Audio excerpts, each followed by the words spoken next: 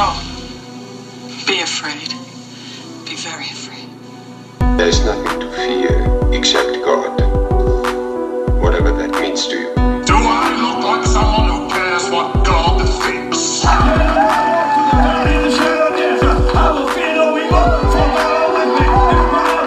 do I say this? Because we got Holy Ghost power! You're listening to a podcast exploring faith and fear, what scares us and what saves us. This is The Fear of God.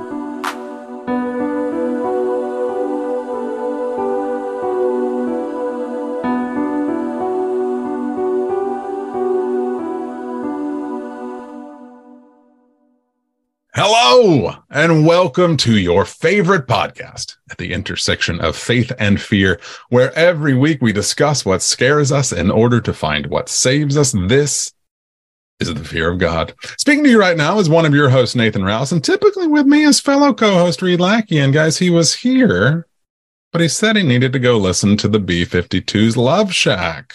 Good song. Tin Roof is Rusted. I'm sure he'll be back. Okay, listen.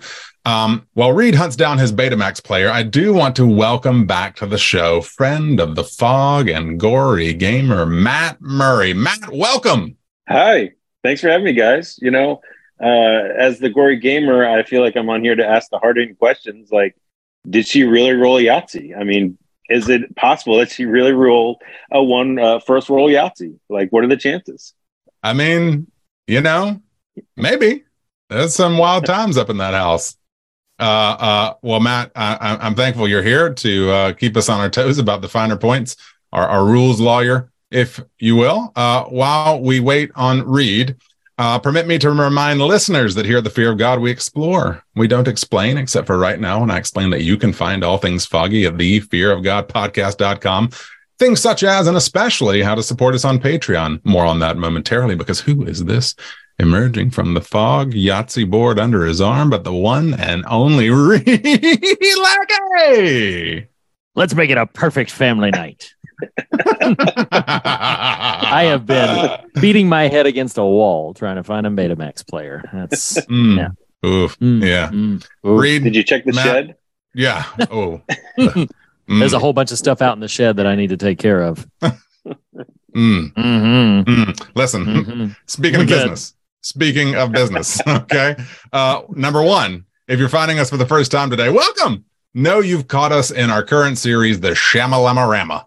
We are doing the twist all across the catalog of director M. Night Shyamalan. Today's conversation will feature a patron-only discussion of a few episodes of Apple TV Plus' series Servant.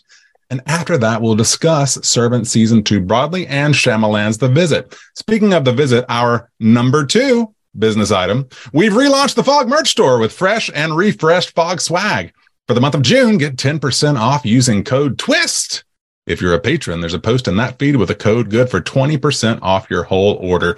Just visit thefearofgodpodcast.com to check out your merch options. That is enough business for now. Reed. Matt. Nathan. Reed. John Boy. Matt. Do we want to do the twist of the Shyamalan-rama? So let's twist our way into the Apple TV Plus series Servant for our patrons, where we may also name check, or maybe afterwards, because we haven't confirmed this yet, when Matt's going to share some gaming. That's probably in the patron segment. But we'll be right back to watch a video on how to return a lost member of the Fog for Servant Season 2 and make a visit to the shed as we discuss the visit to the shed, where we take a dump and leave it for children to find. Do the twist, do the twist, do the twist. Shamalama-rama, do the twist, do the twist, do the twist. Shamalama-rama, do the twist, do the twist, do the twist. Shamalama-rama. So about this season, yeah, Reed, why don't you take us into some conversation about season 2? Sure. So Matt, we've already spent some time talking about it in the patron segment, but for the benefit of our broader listening audience, what did you know about this show, Servant? Had you seen it before? And what are your feelings on, what you've watched of it so far, if up to and through season 2 is all you've seen of it? Yeah, so I was aware of the show just based on advertisement. I feel like it was maybe one of the first Apple Plus shows. I remember it got a lot of push when the service first launched, and so aware of it. I knew some kind of M. Night Shyamalan involvement. Didn't know much besides that. Hadn't seen it. Watched it for the podcast, and I've only watched through season 2. And overall thoughts are that it can be a tough watch. I know my text messages to Nathan and to you guys were kind of evolved as it went, but I was kind of like, man, this is slow. Even in season 1, I was like, man, it'd be like, the whole episode would happen and be like, I mean, stuff happened, but nothing happened. Creepy stuff happens. We're creeped out, but for what end? You know what I mean? And it kind of felt like that. And then it felt like any kind of big things that did happen were kind of off the wall. Like, I know I texted that when Dorothy decided to kidnap Leanne, that felt like the show kind of jumped the shark for me because it felt so out of nowhere, so over the top. It's like, it just felt like, felt like such a leap. And I know I felt the show kind of tried to temper that with like Dorothy saying she's trying to reverse the cult, the effect of the cult. So she's trying to, I'm not sure what the word is she used, but she's trying to help her recover from the cult. So we keep her locked up there to help her recover. But it just felt so just strange and just too much, and I appreciate some of the humor of the show, but some of the humor just kind of doesn't kind of work with everything else going around it, and so it's a mixed bag. But then some of the themes of the show are impactful and wonderful.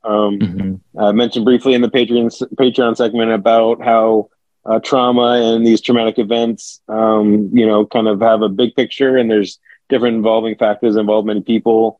Dorothy also has a line at the beginning of this season about where Sean asked her, I think it was either season 1 or episode 1 or episode 2, where Sean says, what would you do if you knew he was really gone? And she said, I would hold his hand to, wherever he is, kind of, it was just a beautiful moment and it was beautifully written.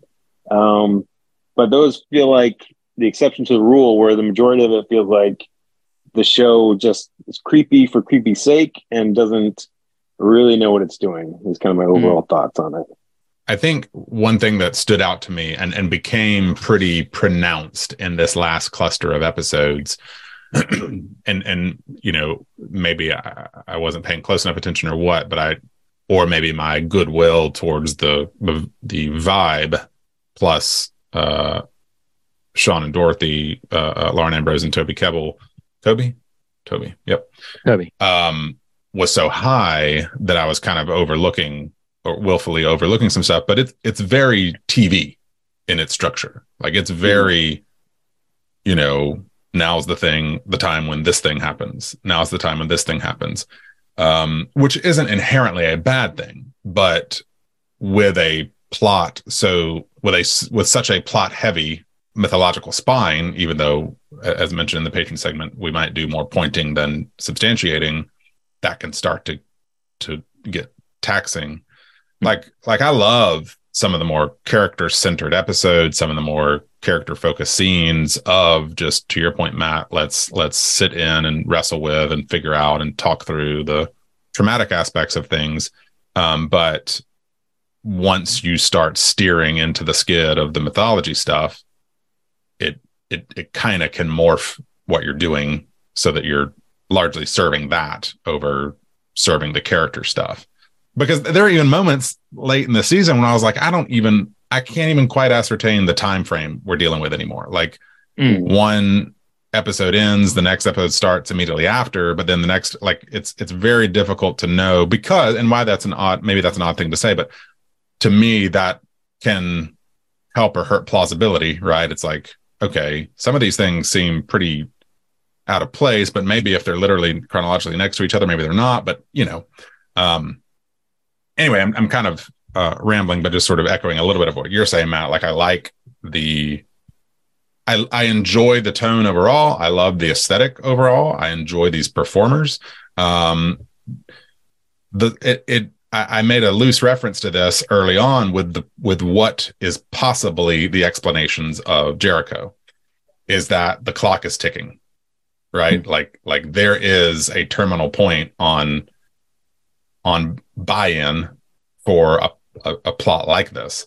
And so that's why you can kind of see, okay, it's no longer just trauma over loss of child. It's no longer just mystery of returned child. We have to keep building the scaffolding out, even if the presentation and execution doesn't quite support how big the scaffolding is getting. Anyway, I feel like I'm answering a question that I wasn't asked, more just reflecting on the season 2 and some of what you were saying there, Matt. What about you? No, Are you feeling some of those things, or? No, I definitely agree. And it's hard to know exactly how to, and I had texted this to you, Nathan. I don't think it was in the thread that the thread that the three of us have, but I had blended some things, and this is why it's probably going to be a little tricky for me to try to talk about this. I had remembered some things happening that I thought happened in season 2, and they didn't happen because I've watched up through season 3. So I'm like, oh, okay. So those are maybe in the next, well, I remember them. So I'm like, okay, they maybe happen in the next season. And so to meld that into what you both are saying is the scaffolding continues to be built. And I feel like looking backwards over the show, and I'll speak from season 2 backwards now, it does feel very much like, okay, well, all of that stuff going back through the past, however many 20 episodes or so, feels very much like they're all just kind of blending together. Like it's really hard to dissect and compartmentalize the progression of events. And that makes it a little bit tricky in trying to ascertain exactly why characters make certain choices that they make. For instance, we had mentioned something in the patron segment, diving a little bit deeper about the ways that the show in this season particularly begins to substantiate why Sean and Julian feel the way they do about protecting Dorothy in the midst of her break with reality, and would essentially be on board for a reborn doll at all. And so, like, I appreciate that the work that the show does there, but I feel like with Leanne, I'll say this specifically to your point, Nathan. In months of narrative time, one could believe that Leanne could go from being literally buried alive by Dorothy to then viewing her as like a mother protector that she wants to embrace.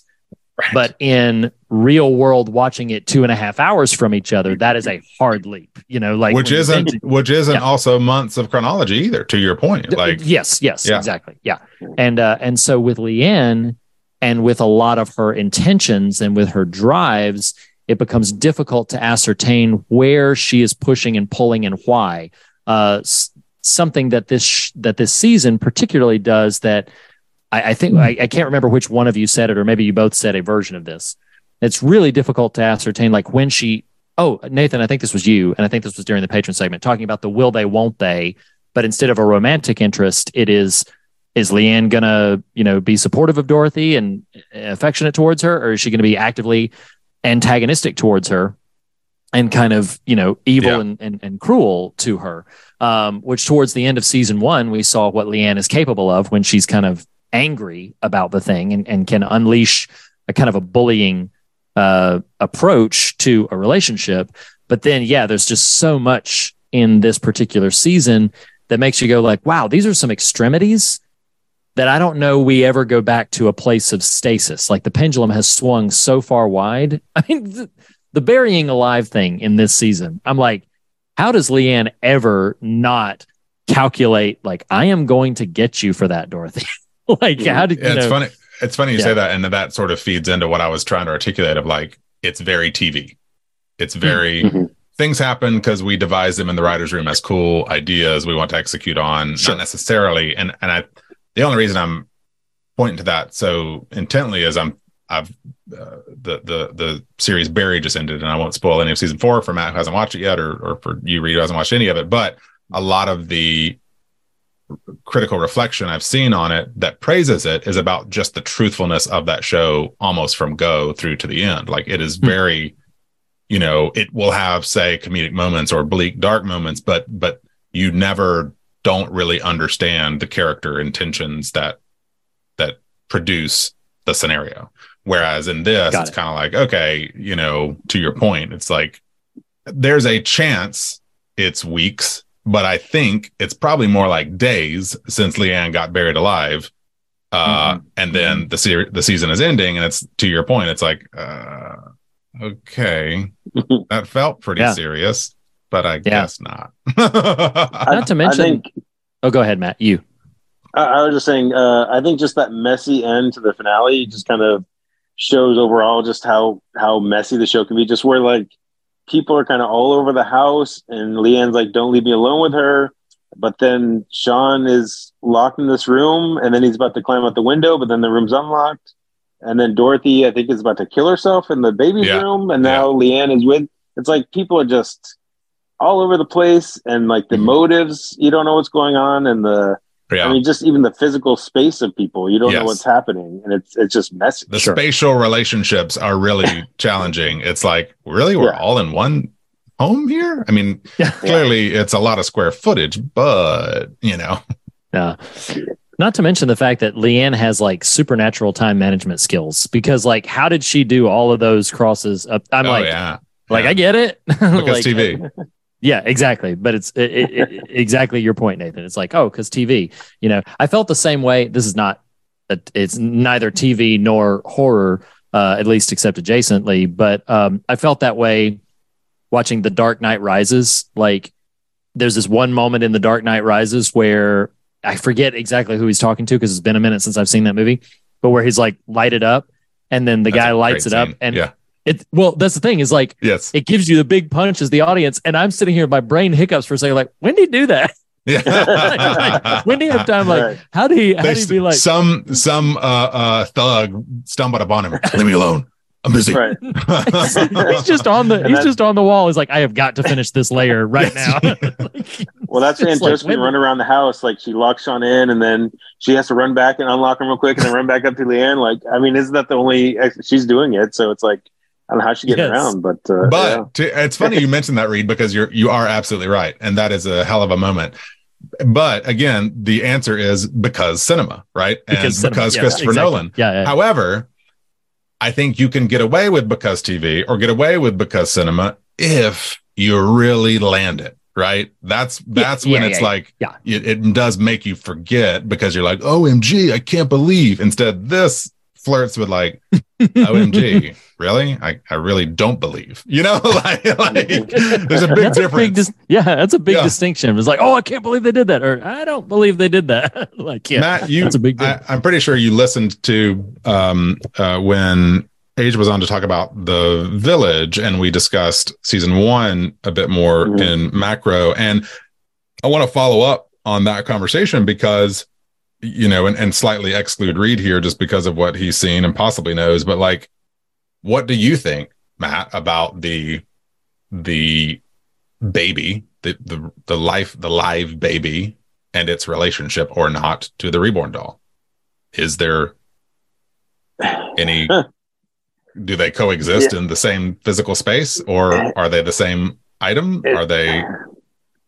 I mean, it's so hard, because the show is very weird about how it handles the supernatural elements, where it just kind of sprinkles it in every now and then. And sometimes you think something is, supernatural, and it might not be. Even like when Leanne is in the basement and the foundation cracked, my first time seeing that, I thought that was like a mental projection kind of thing. You know what I mean? Where she was like, she was just seeing in her head, but no, actually their foundation is actually cracking. So, I don't know. I don't know.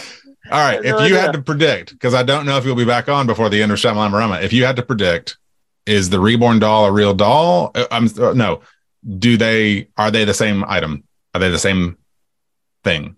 Seeing the doll and the baby in the same room, right? Right. Never. Okay. Nope. No, I don't think they're the same. I think she's somehow able to bring and send away Jericho at will somehow, but because she obviously didn't bring him into the house because she was kidnapped, and I think Toby would have mentioned if he brought in a baby with her, I don't know, but I know I don't think Will, I don't think you've already said the show jumped the shark for you when Dorothy abducts her. Like, if the show reveals that Leanne pulls Jericho out of the dark space, like out of a dimension, or reaches Ileana Rasputin style through her, teleportation disc and grabs it from the Church of the Lesser Saints location and brings it. Like, will that be too much for you? I mean, like, no, of course. I think the show has jumped the shark many times. Like when the grandfather comes up to Julian unprovoked and says, "We should replace this with a real baby. We'll get off. We'll adopt this baby." And like, it describes the whole premise of the show, but like completely on his own, and he's totally okay with it, just subbing in another baby as Jericho. It's like, what will? This is coming to me in real time. I am going to call that the show is going to attempt to let the mystery be about the essence of this current baby, not Jericho who passed away, but Jericho 2. I think they may try to pull that. Pull what with it? Just like, not because it's about, will they be able to live with this baby as their own now? Like that, I think, is what the show thinks its central question is. Right. And in the spirit of that, it would make thematic sense to not answer the question, does Reborn Doll and new baby have physical connection to each other? Right. Because they walk into that room, Reed's got a smirk on his face. I'm just looking at my notes. That's just how Try not to look at the camera, not give any tells, Well, this is Shyamalan. He loves his twists, so I think maybe a smoke monster. I think that's what we're leading to. Well, it's so funny because there was a moment where I was really trying to trouble out like what the possibilities are here, and I was right before Full Cult. Although, actually, maybe not. Maybe it was in the mix of Full Cult. I don't remember when I was thinking about this.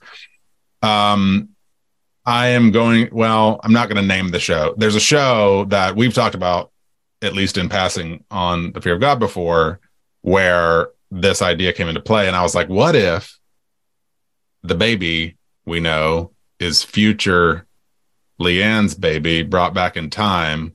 Or, it's actually the baby that starts the Lesser Saint. I don't know. I started teasing out time travel. It's like 90s level X-Men storytelling right there. Sure, that too. Yeah. Cable. It's Cable. That's the answer. Yeah. Well, awesome. I will say that if you recall, I will say that like I thought there were some things that happened in this season. Sure. That happen next season, and so I'm just kind of like, okay, yes, your questions Jericho are fun. Will get infected by the techno-organic virus by Apocalypse, and then he will get taken into the future, raised by Slim and Red, which is actually low-key Scott and Jean in the future, who got ported to the future. He'll be raised as a warrior, and his clone he'll get cloned. His clone will come back and attempt to assassinate Julian, and Jericho will come back to save it all. Somebody watched ahead. Wow. Or somebody read the Executioner song X-Men crossover in the 90s. Oh my gosh. Yes, that's hilarious. Okay, cool. Any final thoughts on season 2 of Servant?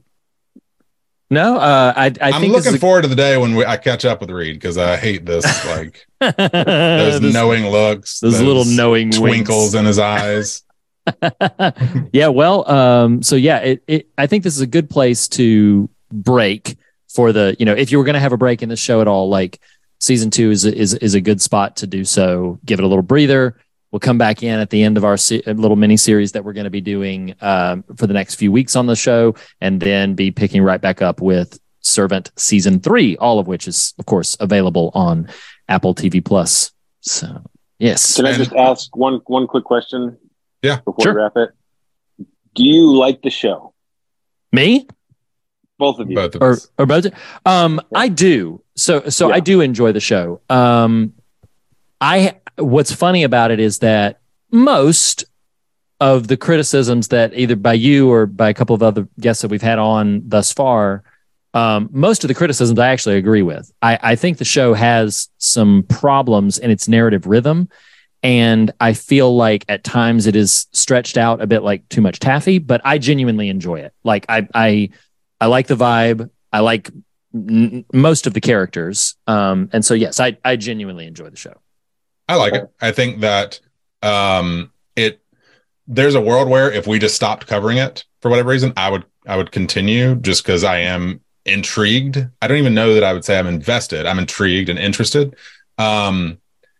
It will, the things it gets right is vibe, aesthetic, production, and enough conscious mystery that I think, I don't know that you'll get this right all the way through, but I'm curious and would probably follow it through. I can't oversell how much a 25 to 29 minute runtime does a lot of heavy lifting to get me on board. Sure.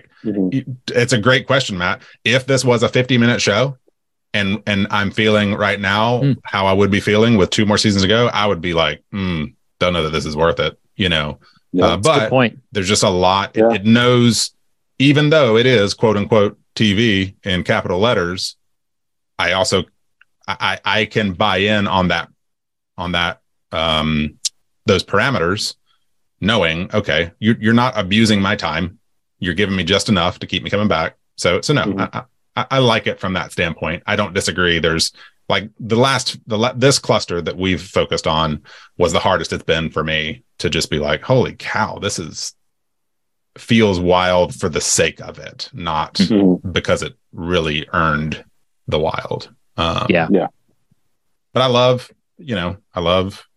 the 2 leads, and I'm intrigued enough, though.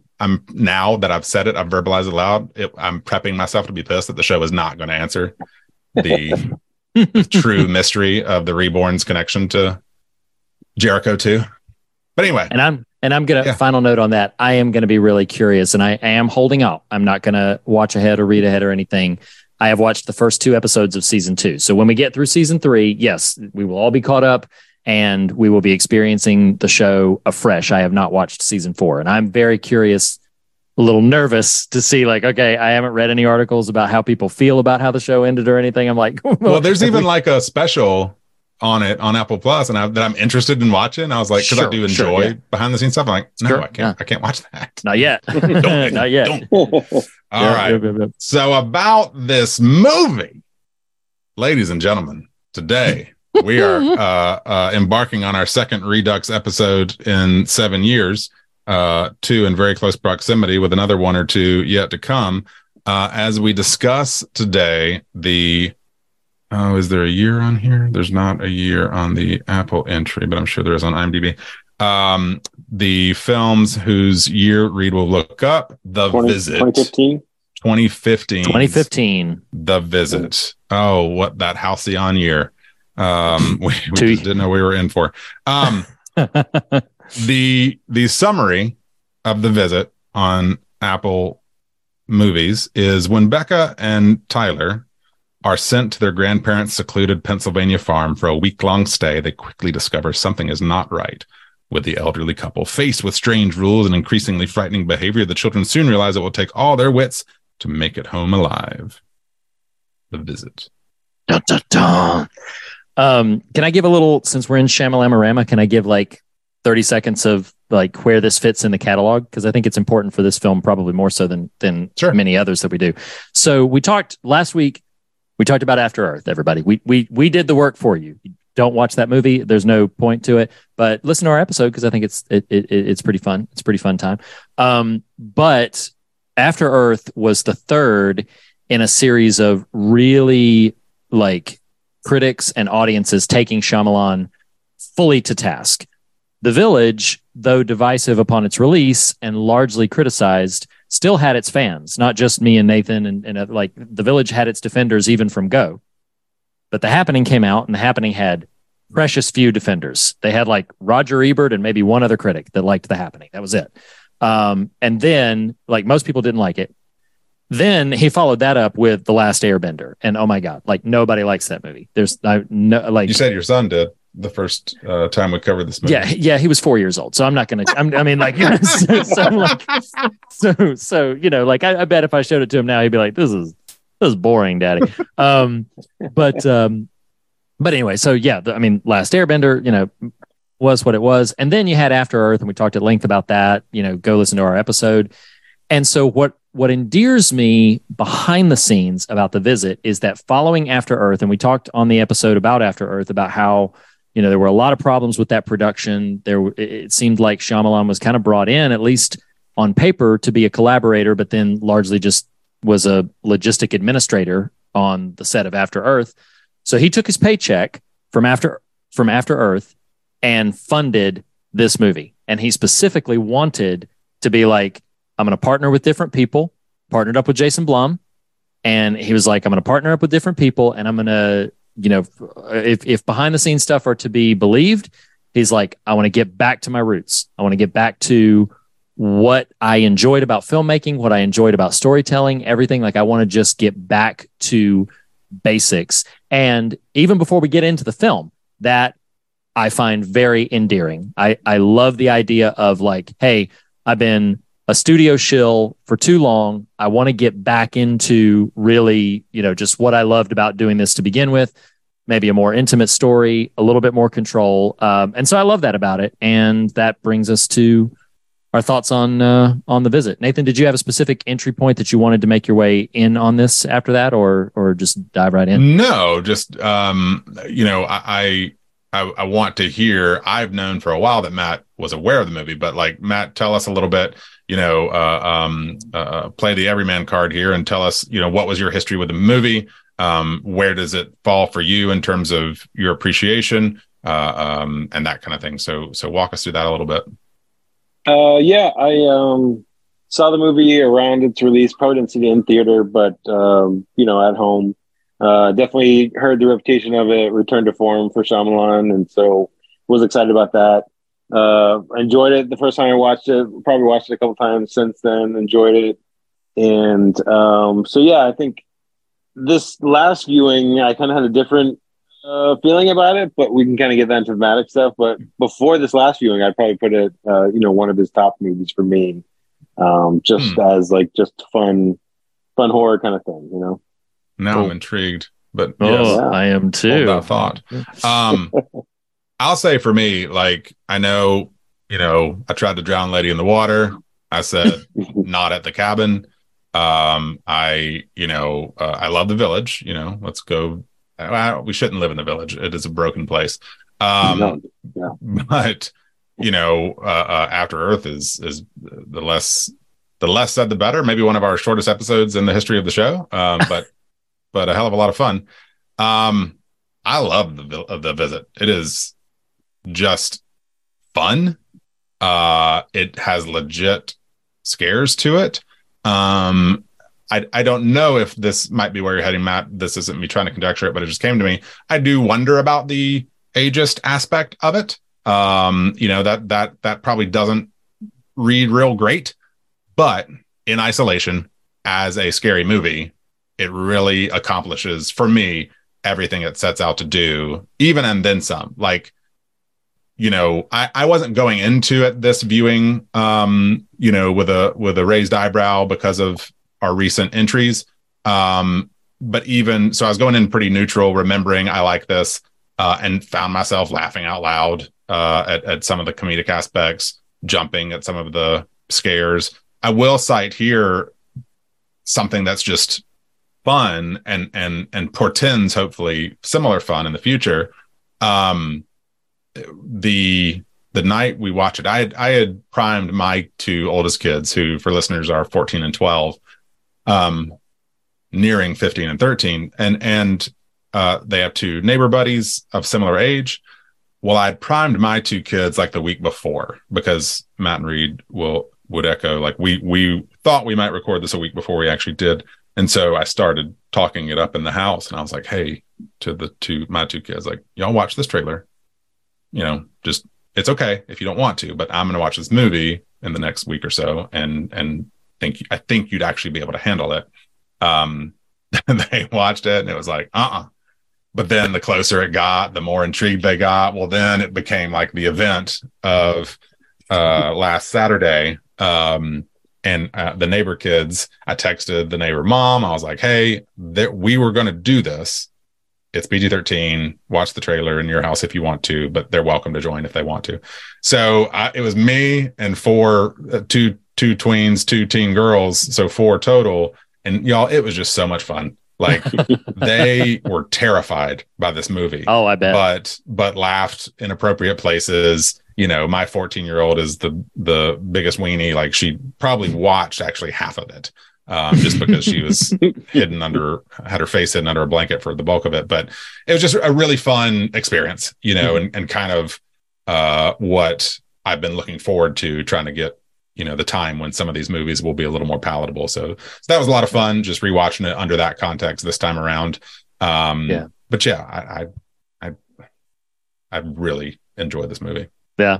I'm going to echo. I mean, I think this is a great communal experience kind of movie. Like if a whole bunch of people who are willing to be kind of expressive and let their hair down have not seen it before, I think that's a really, really fun time. I think this is the kind of movie that engenders a lot of fun in that vibe. I want to pour out a little bit of love for Tyler Smith.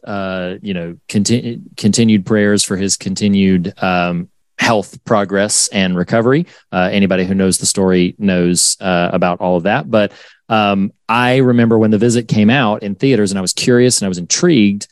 And then what I cannot remember. Oh no, this is what happened. He texted me because he knew how much I had loved Shyamalan's early stuff and how much I had really just not liked his last 3 films. And so Tyler had texted me and he was like, hey, I just saw The Visit. And I was like, yeah, what'd you think? And he was like, I loved it. And he said, I think you'll love it too. He said, I really think you need to go see it. So that is the reason why I prioritized seeing it in the theater by myself. I didn't have anybody to go with me, so I went to see it by myself. It was a decently crowded theater at the time, but yeah, I went to see it by myself, and I just had a blast. I came home and I was like giddy about it. I was like, man, this so fun. Like it was so fun. It was like back to bare bones filmmaking. Like this is just old school filmmaking tactics. It's not very lavish or stylistic in a lot of ways. You do just simple, direct found footage stuff with a found footage conceit that actually works. The kid is making a documentary and they're doing it in a way that it doesn't always feel very forced and everything. There's a couple of shots that I'm like, okay, I don't know if the camera would have been capturing that, but 90% of the movie, it makes sense that they're capturing what they would be capturing. And so just really was impressed by that. And I just had a wonderful time with it. So I was really eager and excited about it. I think I've seen it either 2 or 3 times since then. This is either my 3rd or 4th viewing. I will echo, Nathan, what you said, that I hear complaints. And again, we don't know, Matt, if this is something that you were tapping into, but I hear complaints about the ageism of this film.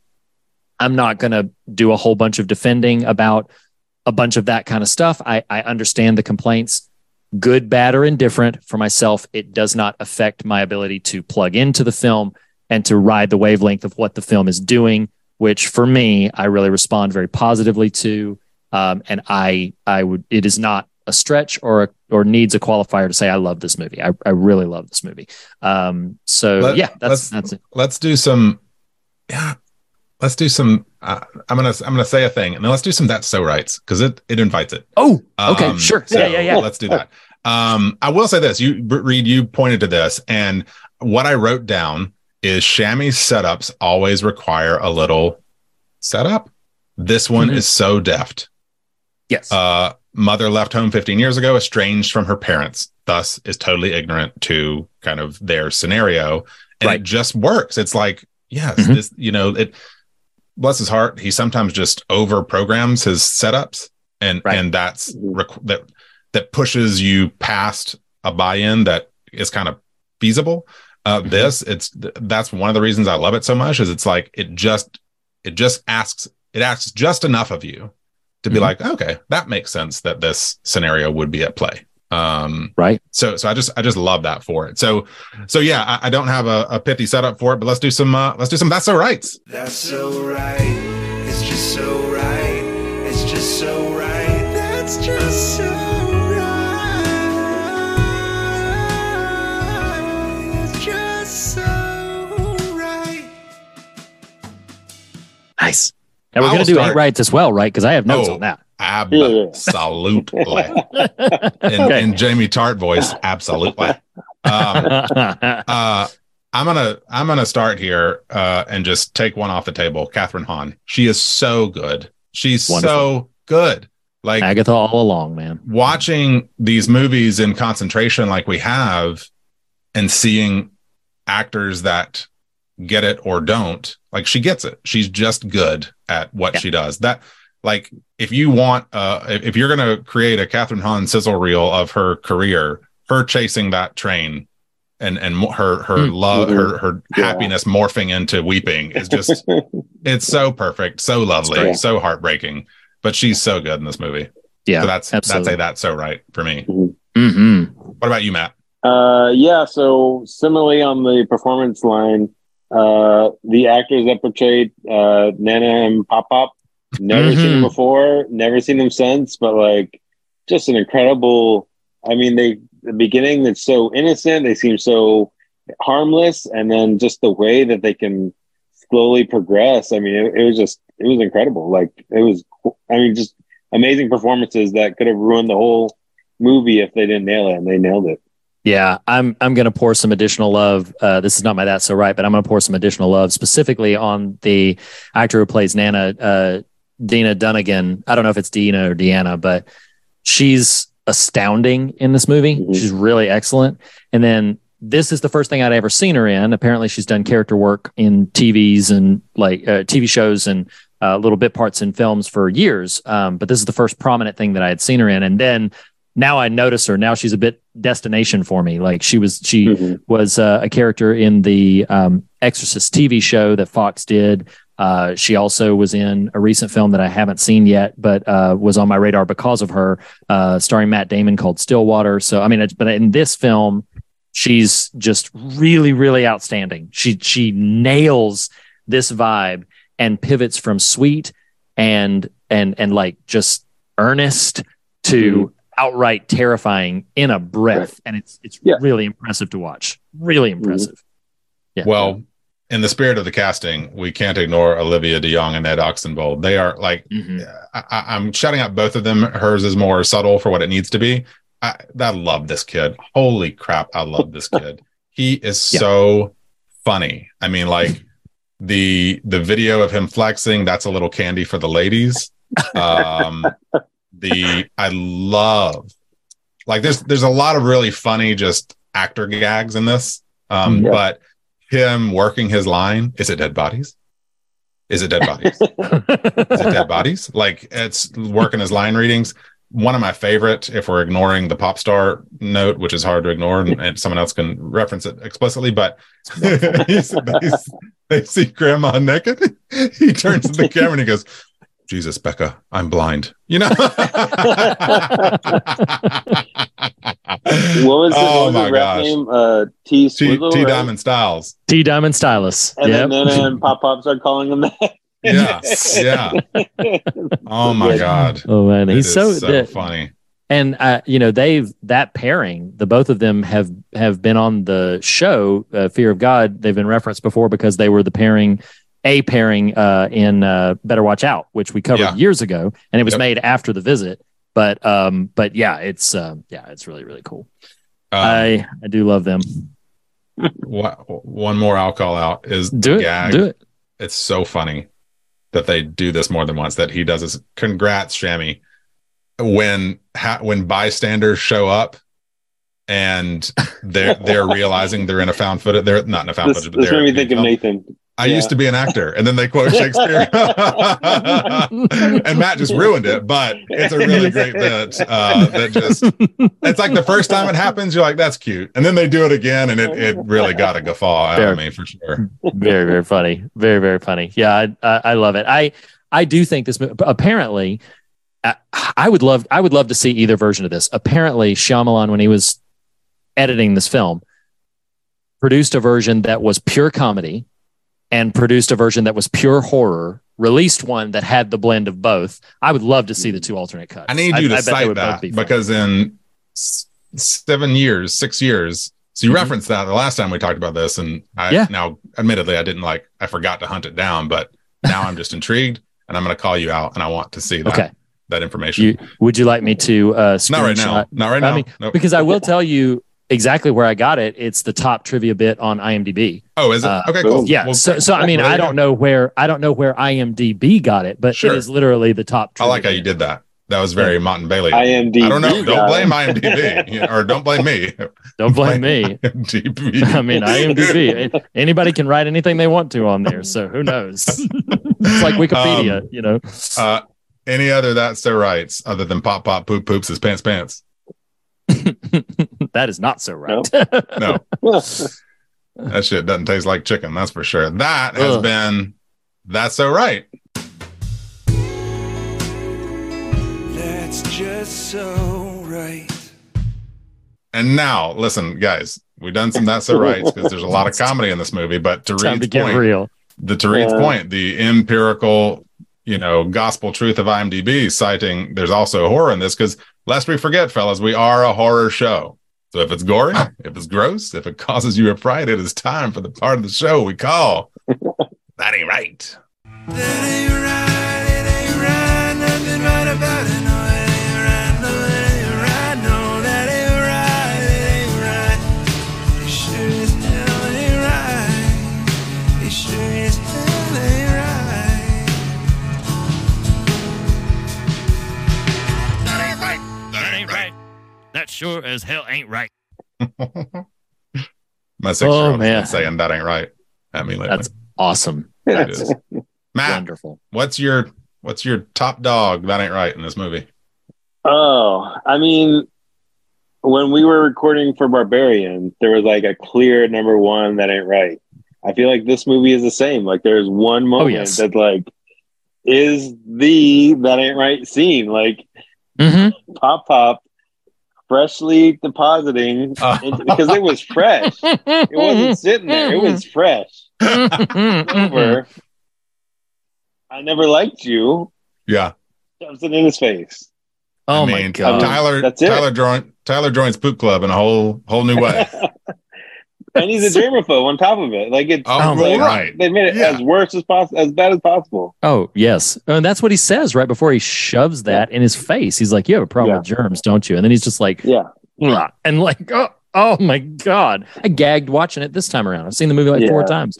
I've gagged. It's disgusting. It's disgusting. That is the. It was Matt. I affirm that is the scene. That's the that ain't right. Like we can have several others. They're all legitimate. Yeah. That is the one. That's the one. Yes. It was so fun watching this with the kids who had never seen it. And it's like, I mean, it's probably their first true horror.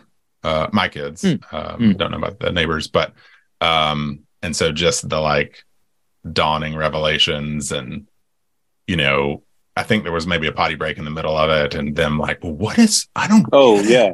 There was a potty break. Yes, there was. No, that's the problem. There was no potty break. And Nope. Oh man, that's what, rough. What scenes got the biggest reaction from them? Oh yeah. Apparently I didn't write that down, but I did. When Becca was going downstairs for cookies, she's faking it. It's late in the movie, right? When they're trying to watch this, sniff out what's going on. Becca's going downstairs, and my middle kid said, "Oh, Shakira." That's great. Oh, that's wonderful. Yeah. But just generally speaking, they were like I did have to be like, okay, you gotta Like you can have fun, you can be vocal, but 6-year-old sleeping upstairs, mama doesn't want to hear all this. Like you got to tone it back a little bit because that's ironic coming from you, Nathan, because I've sat next to you in a movie.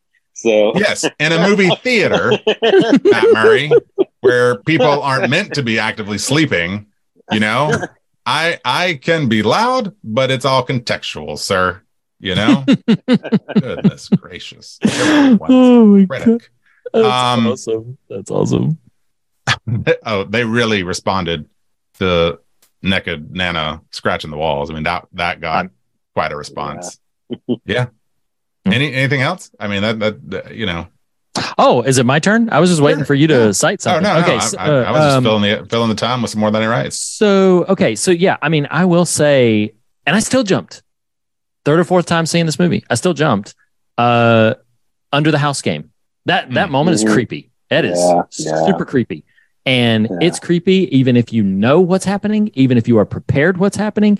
It is a wonderfully constructed little bit of fright jump scare because the visualization, even knowing like, oh, she thinks she's playing a game with him, it's creepy as junk when she is skittering like a spider after them under that house. It is unnerving. And the fact that it ends on such a moment of her just thinking like, oh, wasn't that fun? We had so much fun. And I'm like, oh my God. I mean, really, really worked well the first time I saw it. And then, it was probably the one, every jump moment in the film. Now I'm familiar enough with it that every jump moment I was too ready for to really, be affected by, except that one. That one, I was just like, man, geez, like it's still sound design, and suddenly she just pops out nowhere and everything. Yeah, it was great. Yeah, and it ain't right. Well, but. I'll throw back on the shed pile here that one of the best that ain't rights in the movie, and what got the most audible uniform response was, "Those aren't your grandparents." I mean, that. Oh yeah. That is such a great moment. Payoff. Yes. And even having seen it before and knowing, the conceit at work, like that moment, the tension, the suspense, because I referenced this a minute ago, or I was trying to with the potty break note, is the chatter started happening amongst our viewers of like, I actually think one came close to calling it, but it wasn't until affirmation in that scene that it, the whole this whole room is like, oh my God, it's great. It's a great. What I love about that revelation, I mean, obviously Shyamalan's known for his twists. We have it in the theme song for Shyamalan-Marama. But what I love about that is it is so, and hear this is a compliment. It is so low concept. It is not a high concept, need a lot of whatever. It's just very, very simple. If you have not been able to, like, to your point, Nathan, I think you talk about how like the premise just works. Naturally, mom's not going to be FaceTiming with her estranged parents. Right. She's not going to be lovey-dovey up with them. So, and that would have been the trigger to figure out what was really going on at first. And so the fact that it was able to just ride all this way, the fact that those people know all that they know, at least enough to play along and everything else. I mean, it's perfect. It's just super simple. It's just simple enough to fly under the radar. It wouldn't be a tremendously like ridiculous thing for me to say like, oh, somebody could have called that. Cause again, it's low concept, but it's also so simple that most people probably missed it. Cause they would have been thinking like, ooh, it's really like an alien invasion with the whole, like, given some of the things that Shyamalan really swings for the fences for, that simple, I'll call it elegant little pivot is wonderful. And then just the suspense goes through the stratosphere once you find out like, oh my God, the situation that these two kids are in right now. Yeah. Oh my God. It's great. It's great. Yeah. And from the parent perspective, like I can't imagine being on her side of things. Your kids are hours away. You can't get a hold of police. They're with people you have no idea who they're with. And so, I mean, I just can't imagine from that perspective how insane that would be. Yeah, no joke. I'm going to throw Well, one more that ain't right in there, but you go. You respond to this. No, one. all I was going to say is I don't remember picking up as tangibly the first time as I did this time around. Like there is an active narrative with the old people. Like he says, like the deep darkies, the planet they name, like that becomes. He articulates it by the end in a way that I was like, oh, I don't remember that being right, like their whole thing, you know? Yeah, exactly. The other that ain't right I'm going to throw on there because it's just, and this is something that the film's energy can easily steamroll over, but it landed for me this time around, or I felt it more acutely this time around, is obviously the not to bring everything heavy, but the film is so propulsive that it's easy in the moment to lose sight of, holy cow, Becca was hoping to meet and establish a relationship with her grandparents, and she just found their bodies. Like, it's really easy because of the energy of the film for it to just completely steamroll over all of that. And same sense, really freaky when they open the door and find like Sarah hanging from the tree. Where it's like you kind of knew. Well, maybe you did or didn't, but it's like you kind of knew that they deliberately call out, I didn't see Sarah leave. Okay, fine. So we're still floating by. Maybe something happened to Sarah. Like, yeah, but that doesn't take on the sheen that it does until you realize like who these people are. Right. That it's just kind of like, oh my God. But yeah, it's easy to just again get lost in the suspense of the moment and the propulsive nature of the threat itself, to lose a little bit of the gravity of what they've just realized and what they're having to come to terms with in real time, which is remarkably heavy when you think about it. I mean, so yeah. Talking about heavy, did you hear the reference that the Pop makes about Nana's kids? Yeah, I mean, goodness that's gracious. why. That's why they were first time too. Yeah, sure. Yeah, that's why they were probably in an institution. I'll give a honorable mention real quick. Besides the opposite poop face, the rocking chair scene is just perfectly executed. Laughing, it's before you see the context, the laughing sounds innocent, and then she's just staring at the wall, and then just her little monologue, and then with the scarf. I mean, yeah, just perfectly executed, perfect. And then the performance, like we talked about, I mean, just nailed it. Just swimming between, creepy to innocent. Yeah, it was wonderful. Yeah. Oh, Sarah McLachlan. Well, fellas, listeners, did you squirm? Did you wince? Did you squint your eyes real tight? It was probably because of what we around here call that ain't right. That sure as hell ain't right. So Matt, you've tantalized us. You have intrigued us with your opening concern, and so I'm just kind of curious, kind of what because I think what you said effectively was had a lot of affection for it until this viewing. What sort of changed upon this viewing for you? Yeah, I don't know why this viewing, but just didn't sit right with me, and it's a common issue people have raised about horror movie in general. Just about kind of the villainization of mental illness, because just watching it, things obviously take a turn to where they become dangerous. But to a certain point, it's just these people who are suffering from, sundowning is a real thing. Like people do suffer from it, and it's kind of the kids are scared of old people with mental illness acting strange. You know what I mean? Yeah. And they even have like sympathy and compassion, and they're almost punished for having that, because they kind of gave them the benefit of the doubt, and then it ends up not being good for them, And so just this idea of mental illness, like I said, being villainized, especially when you look at the numbers, how many people with mental illness are actually violent. It's such a small number compared to how it's portrayed in media, so.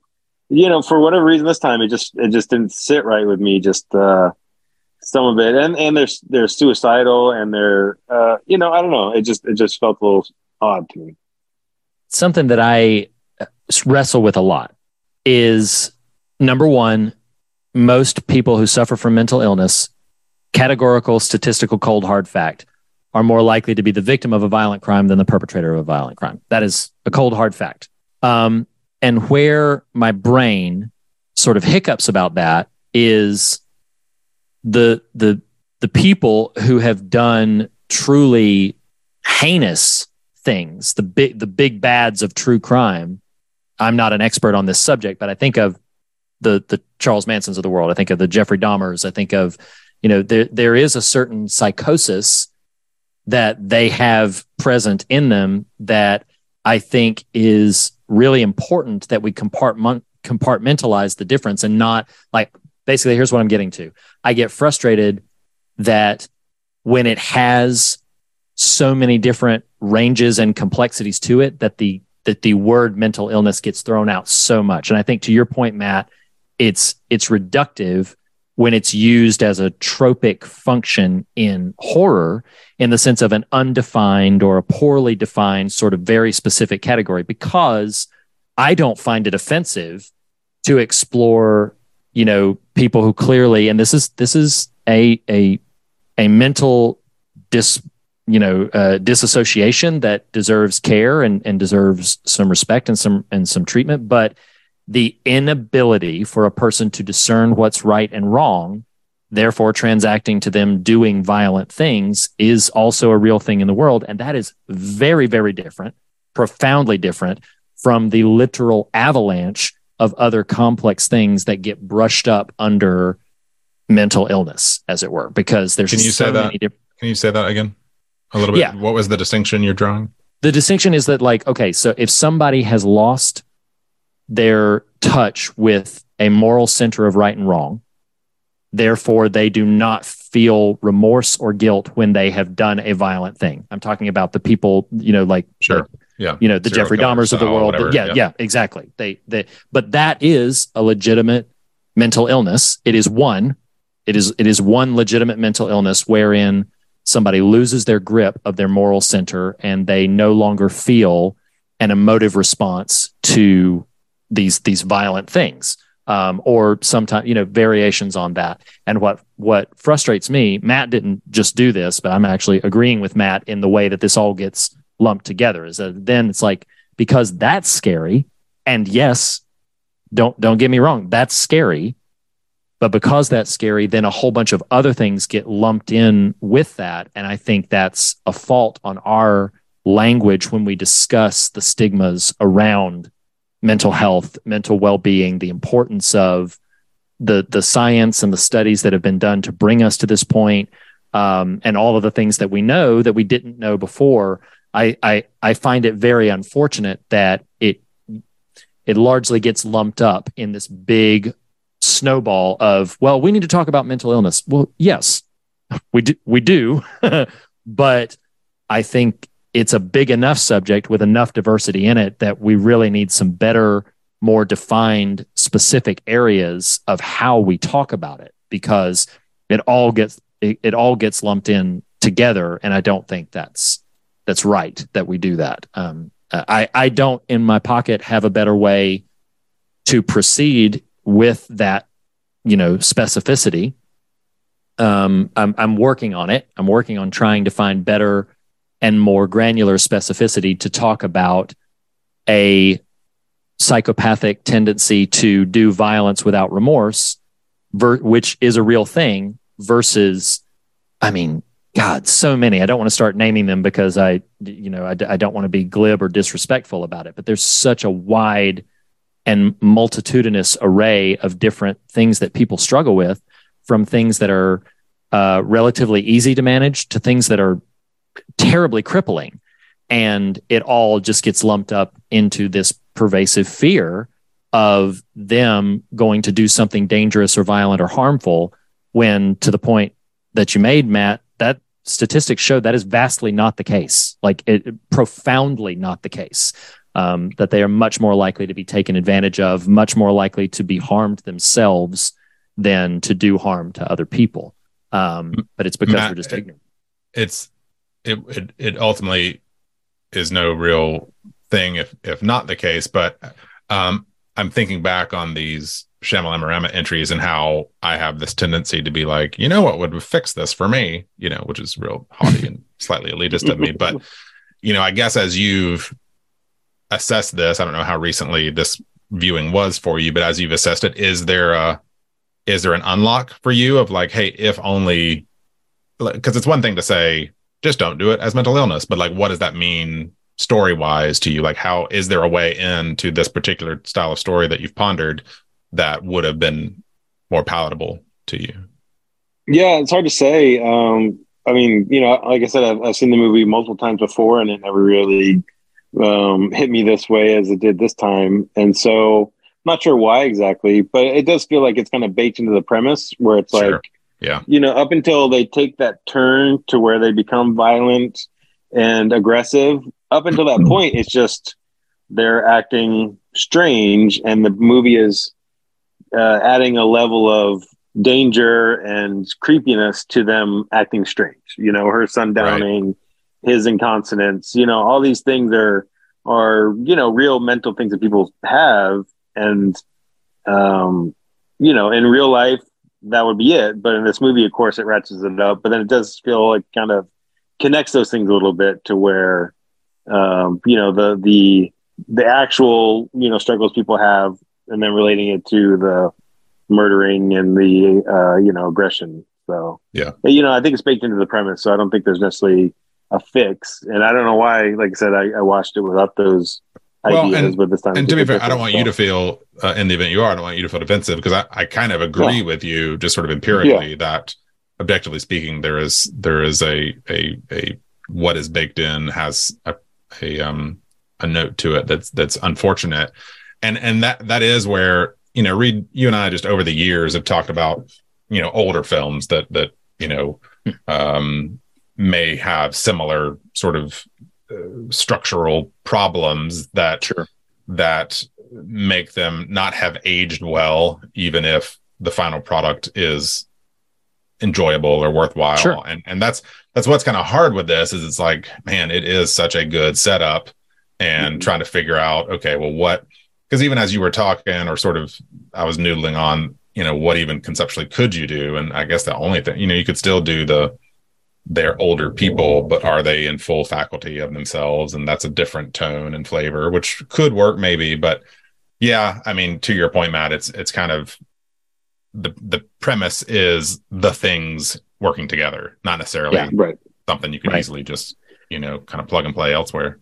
And at the risk of putting my neck out there in a way that I'm going to invite pushback, not only from the pair of you, but from others who listen to this episode, because this is something that I'm, to a degree, tossing out there, hopefully in a spirit of humility, of saying like, hey, you know, I'll just say the thing, is just, I do find myself questioning / maybe a little frustrated, but frustration is not the primary emotion. You know, genuine sort of confusion or anxiousness is the emotion I feel about, you know, horror as a genre provides us a platform through which we can take these things to their extremities.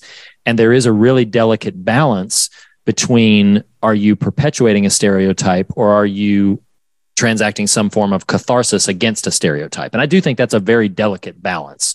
One of the things that I, you know, even as we're talking about, like, okay, well, I'm thinking of this for a second as a writer. If I'm a writer sitting down and be like, okay, well, this is perhaps a bit ageist and perhaps a bit disrespectful to mental illness. And so then if you begin to bake things into that to soften that, eventually you don't have them as murderous people, and eventually, and then it's just like, okay, well, what are we doing at this point, you know? And there is and here's the potentially controversial statement, which again, I'll stick my neck out a little bit, but hopefully we'll do so in a spirit of genuine curiosity. It's like, at a certain point, I kind of don't mind art being a little dangerous to that degree, and like pushing on those buttons, because what I have experienced is something of an empathy machine. I do not walk away from the visit feeling afraid of older people. I do not walk away from the visit feeling more afraid of the subject or the people in my life who have a struggle with mental illness. I don't walk away from the visit feeling any different or worse about them.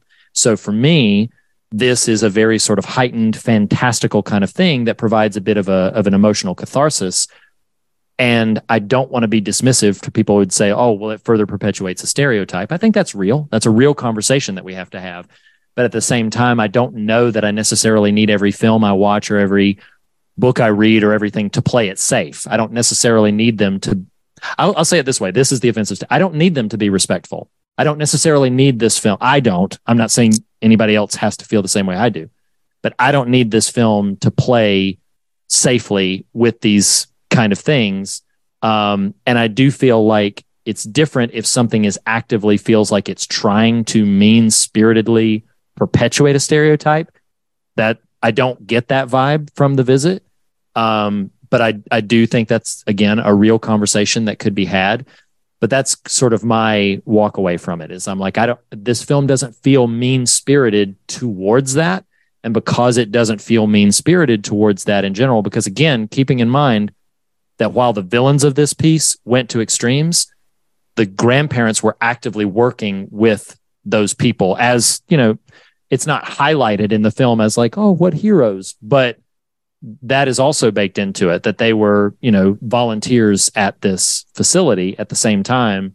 So I just don't get the spirit. I just don't get the vibe that this film is mean-spirited towards that. However, well, let me ask you, and this is, you can cut this out if you need to, but because it is putting you on the spot a little bit here, but using that writer brain, like what would the film have to have looked like to be mean-spirited, to use your word? You know what I mean? Like, yeah. Like what pushes past that threshold of where you find it palatable to, okay, this has gone too far kind of thing? I think it would have had to have included, and the premise wouldn't allow this because of how few characters there are in, but it would have had to include multiple comparable moments or characters of equal derision. We are very focused on these two characters who have done these two things, or who have done these things. And I feel like I would begin to feel that the film was mean-spirited if they were having broader conversations around all of those things beyond these two characters, because these two characters and their specific intention is very direct into the premise of the film. They've done this thing specifically to transact this other thing. If the film had broadened that net and were saying that more about all of these other things that happened, then I would begin to feel like, okay, now you're just kind of punching down on that as an entire othered people group. I don't feel that way because we are dealing with two specific characters who had I keep saying two because there's two of them, but they had very specific motivations, a very specific goal, and that is baked into the premise that does not reflect broadly to me on old people or mentally ill people, because it's the same way I feel about Alfred Hitchcock's Psycho. Because Norman Bates is the way he is, I don't feel that Alfred Hitchcock's Psycho is making a statement about all of the people like that who fit those parameters. I don't feel that way. I feel like art gets grossly irresponsible, when it begins to overgeneralize and begins to over-stereotype. And I feel like this film is more specific than that. Is it worth a conversation that it could be perpetuating those stereotypes? I'm not going to kick and scream and plant my flag and say, no, it's absolutely not.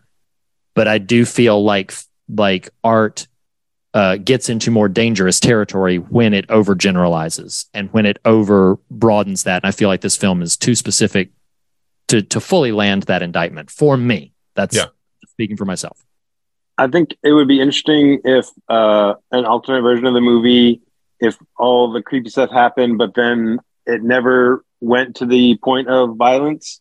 It would be interesting to see how that played out. Like, because I feel like because in the end they're violent and they're dangerous, it almost feels like it excuses some of the way the movie treats them in the beginning. But then if it comes out that they are actually harmless in the end, like I wonder if maybe that would have seemed mean-spirited or punching down. It's a very good point. Yeah. It's interesting. That is a very good point, that it's like, because they go to such extremes at the end, it doesn't necessarily absolve poor treatment in the first 40 minutes of the movie. But to your point, Matt, it's like, okay, well, yeah, we've really gone over the deep end with where these characters were before. And it would feel more like it was making tasteless jokes if all of that stuff was still in there, but then we didn't go ahead and cross over to the extreme, which again, I know I've talked a lot, but which again, that, maybe you didn't mean to do this, but that kind of affirms my point of like, we're dealing with horror. And so like it kind of, the fact that it goes to the dangerous place and goes to the extremity is actually a release valve for me to say like, okay, yeah, we're dancing in clear fantasy. Like that's what we're, that's what we're operating in. And that helps it. If it was more normalized or if it was more grounded, I feel like it would be more overtly detrimental, if that makes sense. Yeah. And as I'm kind of processing too, like I think the tension we're identifying is real and sure, and worthy of the discussion we're having. And one thing I like about it is I'm pretty sure we didn't dance too much on this idea in our first conversation. So that's always good. I think you're right. Mm-hmm. I think, Reed, the point you're trying to make that I think has validity is the problem would be more profound if, intentionally or not, it felt representative, right? Like, right. Like these are a sample of what these people are like. Right. Fill in your blank on these people. Whereas this particular slice of story feels just singular and isolated and narrow in its focus. I don't know that completely wipes away some of those notes, but I can recognize it and see it. And it does make it hard because, to my point, I just think it's such a strong, pulpy, just kind of narrative conceit. You're like the writer who stumbles on this idea is like, oh sweet, I mean, it's just really right. Yes. Yeah, it's just a really fun, almost sort of throwback in its styling. Yeah, no, I totally agree, and I love the way you put that. I do feel like it doesn't come off as this is what these people are like. I don't get that vibe from the film at all. It is very much what these two characters are like, and that's a real conversation. I know we're winding down, but and this is going to feel like a really, really hard pivot, but we don't even need to necessarily talk about it very much.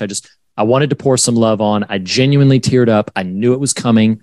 I knew it was going to happen, but the way when Mom says the line, and I wrote it down, but I found it uniquely moving this time around when she says, "I know you were trying to get me forgiveness, Becca, but you didn't have to do that. It was there whenever I wanted it." That line, it really landed with me this time.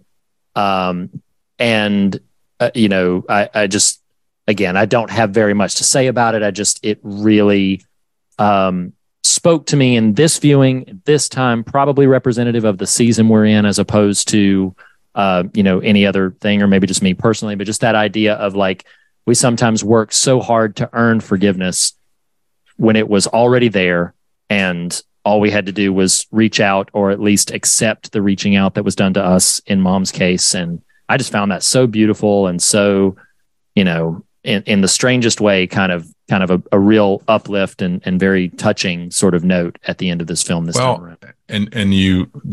Yes, that scene, that line is just fantastic. But one thing I find very moving about this overall piece is you pull back the T Diamond Styles, you pull back the horrific old couple, and it's a story of generational trauma. Yes. And you can't ignore the power of Becca, including her father, in the footage at the end. Because while that line, the mom says, "It was there whenever I wanted it," is beautiful as a line, it's also wrenching, because what it also means is I didn't want it. I didn't take it, and now it's too late. Right. So that the implication of that is it doesn't have to be for you.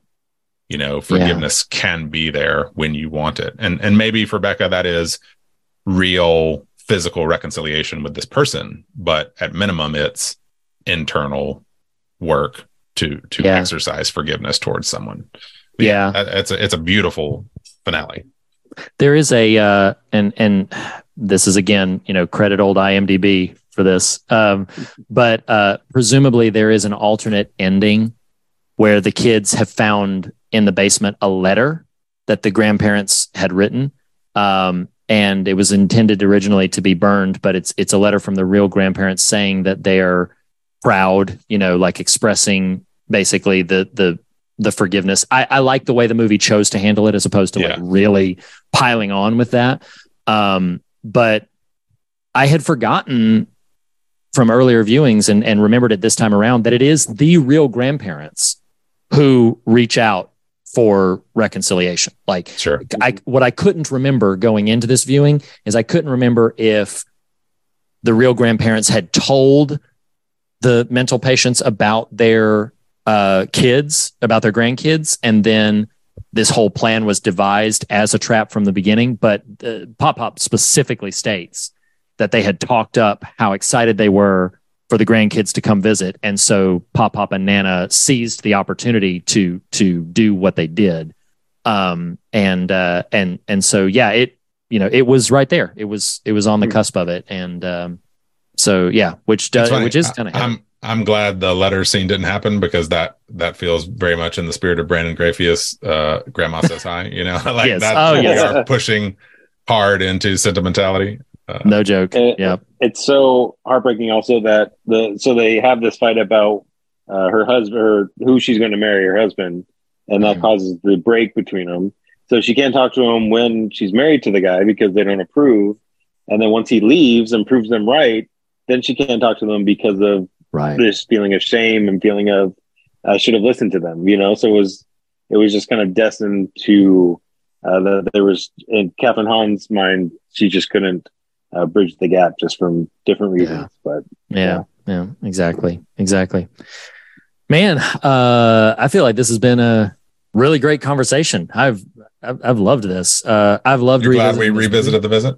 I am. No, I have loved this movie. I've just loved getting to talk about it with you guys. Thank you so much, Matt, for catching up with Servant Season 2. Don't want to forget about Servant Season 2, and also just in general revisiting this movie, which I think is just excellent. So that puts our conversation on The Visit and Servant Season 2 in the books. So we have in Shamalamarama, we're doing some fun little things here. First and foremost, this will probably be pretty quick.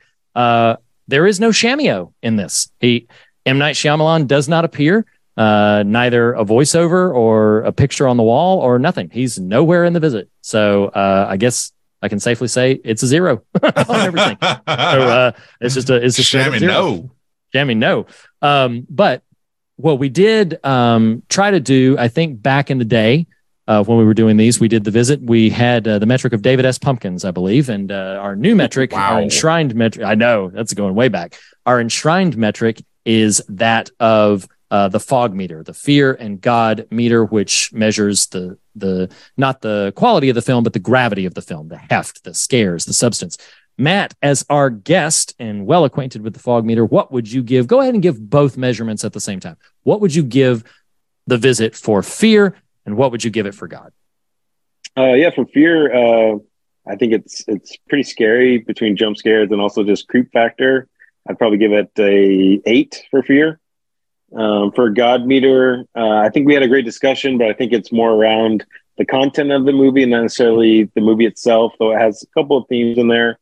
So God meter, I'll probably give it a 3. Cool. Totally heard. Nathan, what would you give The Visit for fear? And go ahead and give me the God measurement as well. I think the fear I'm going to grade it on a curve this go around, just because it's a second visit to The Visit, and because of the experience of watching it this time. If the audience I was with is any indication, that's what I'll base it on. It's a 9. So I'm going to give a 9 on the fear metric. They were just out of their heads with being freaked out. Everyone cowering behind a blanket except one giving me a side eye. I'll maybe post that to the Facebook group. On the God metric, while I totally understand and what Matt's lower score there is, I think rationally for me, I can rationalize. I think the movie doesn't spend a ton of time with it, but I so deeply love the conceit of the emotional thread of the mom and her relationship to her parents, and now thus the carried forward relationship of Becca to her dad. So I'm actually going to give, because it's there, it's intended, it's not nothing. I'm going to give a 6 on the God meter. Okay. All right. I'm going to be landing in similar places. For Fear, for me, this is a solid 9. It's still just like, oh, and not for nothing, I didn't share this. I did show the trailer to my son to see if he might be ready for it, and he was freaked out by the trailer, so he did not watch it with me. I mean, get in the oven, Oh my gosh, we didn't even talk about legit. that, but yes. Oh man, that is a jacked up scene.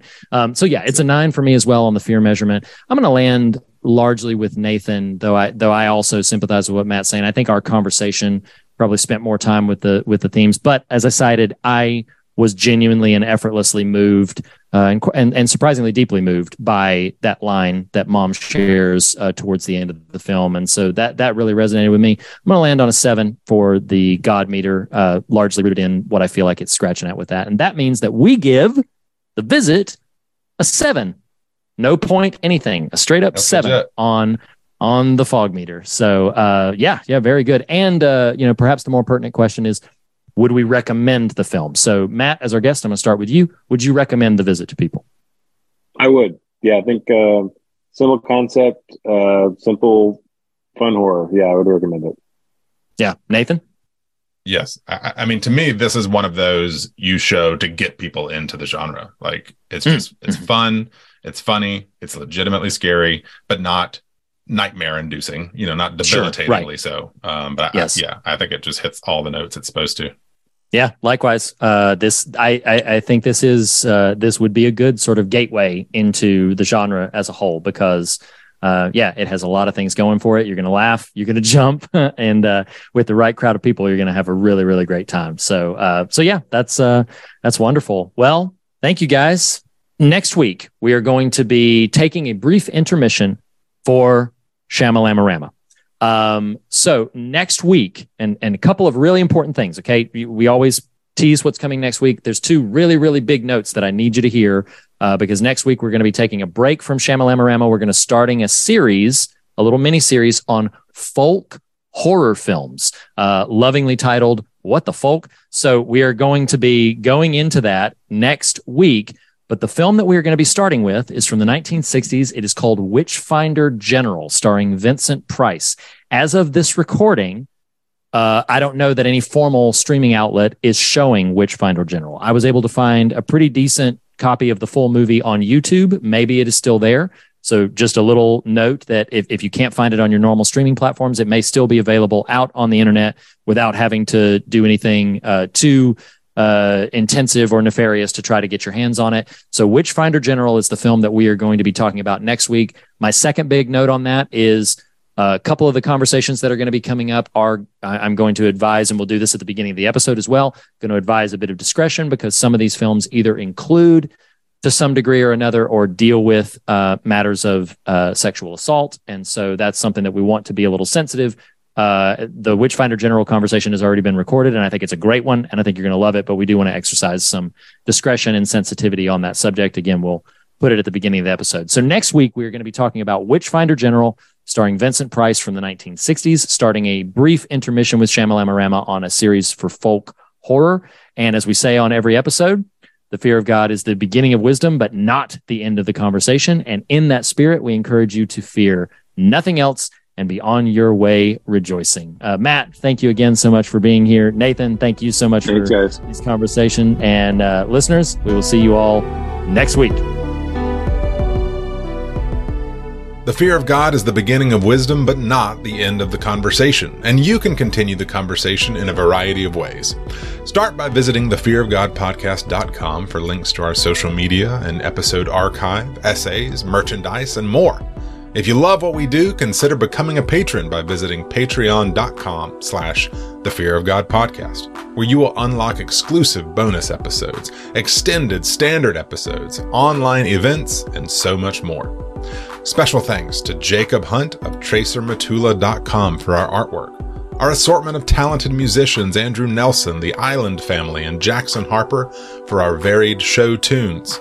And to Lee Wright and Reed Lackey for our theme music. Special thank you also to Tyler Smith at morethanonelesson.com. Lastly, be sure to subscribe to us on your podcast platform of choice. And if you listen to us through Apple Podcasts, we would greatly appreciate a rating and a review. Thank you for listening, and we'll see you next week. Hi, everybody.